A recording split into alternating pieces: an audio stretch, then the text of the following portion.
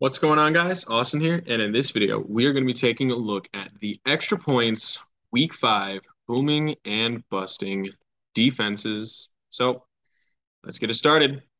I like a lot more defenses than I don't like this week. Minnesota versus Chicago, that one seems like an obvious one. Now, Minnesota isn't a great defense that they've just, been a must start all year, but really against the Bears, it's kind of like, the opposite of the Lions. Any defense, start against the Bears. Any defense, sit against the Lions. Jacksonville versus Houston. I almost put Houston versus Jacksonville on this start as well, but I just couldn't bring myself. I don't think Jacksonville is going to turn the ball over as much against Houston as they would against other teams. But Houston does have a good defense. Now, this is going to be a low scoring game. So keep that in mind. Houston isn't going to be forced to take shots. Um, and that is going to lead to less turnovers. But what still is going to come from this is there's going to be a few sacks, and they're not going to give up a lot of points. I think Jacksonville is probably going to win this game, something like 17-13, 17-12. Um, and I like their starters to keep it a low scoring game, get a couple sacks, and be a safe pick this week. Denver versus Indianapolis.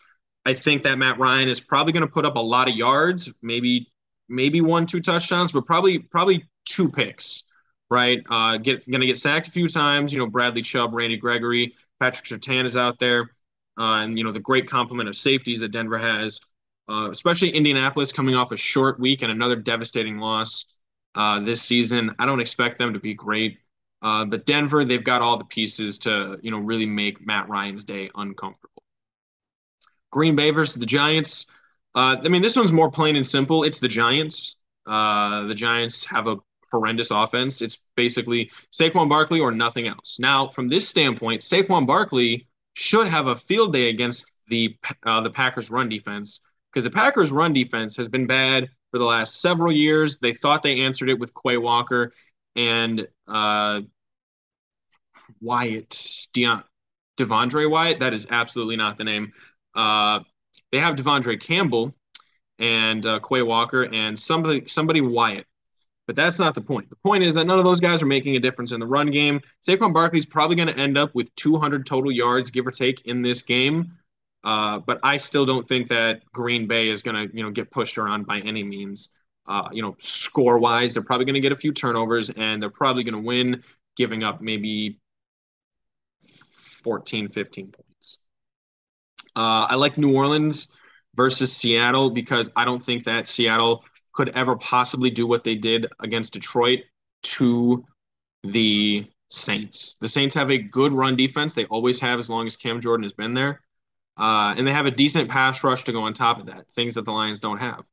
Now they have a true lockdown corner. They've got Marcus May in the secondary, as well as, oh, yeah, they have Tyrann Mathieu in the secondary. Put all that together, and New Orleans should have a lot better of a defense than they've had so far. Look for them to get right versus a Seattle team that's way, way too high on their offense right now. And then San Francisco against Carolina. I thought about putting Carolina as well, but I'm not going to start a defense really against Kyle Shanahan unless it's like, the Bills or maybe the Packers. But otherwise, San Francisco against Carolina. They've got all the pieces. They just beat the hell out of the Rams. Granted, they always beat the hell out of the Rams. But Carolina, you're starting Baker Mayfield at quarterback. You're going to get what happens. You're going to get what's coming to you when you start Baker Mayfield at quarterback. You're looking at 2 turnovers and probably 3 or 4 sacks in this game. Now my busts, defenses who I would sit Miami at the Jets. Excuse me. So the Jets have a large complement of weapons that you've got 2 decent cornerbacks down in Miami, 2 top 15 cornerbacks, maybe even. But what that's gonna end up leaving out is even if you do decide to just blanket those guys, play too high, you're either leaving Elijah Moore, Corey Davis, or Garrett Wilson open. One of the 3. You can't cover all of them, right? And even if you try to just drop everybody into the secondary, then you've got Michael Carter and Breece Hall to worry about, who can both play on the field at the same time. Not to mention Tyler Conklin. So I don't like Miami in this spot. They might get a turnover. They might get a couple sacks. But I think the Jets are going to put up some points. Cincinnati at Baltimore. Now they're projected for some reason to be one of the higher rated defenses.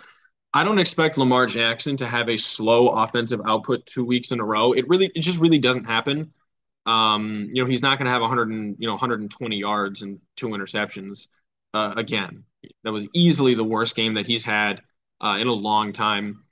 And Cincinnati, they put up points on the Ravens defense last year. So look for Lamar to, if he's needing to, he's going to be putting up some points as well. And then Tennessee versus Washington. I know Washington is a safe bet as far as, we're going to start a defense to get some sacks on them.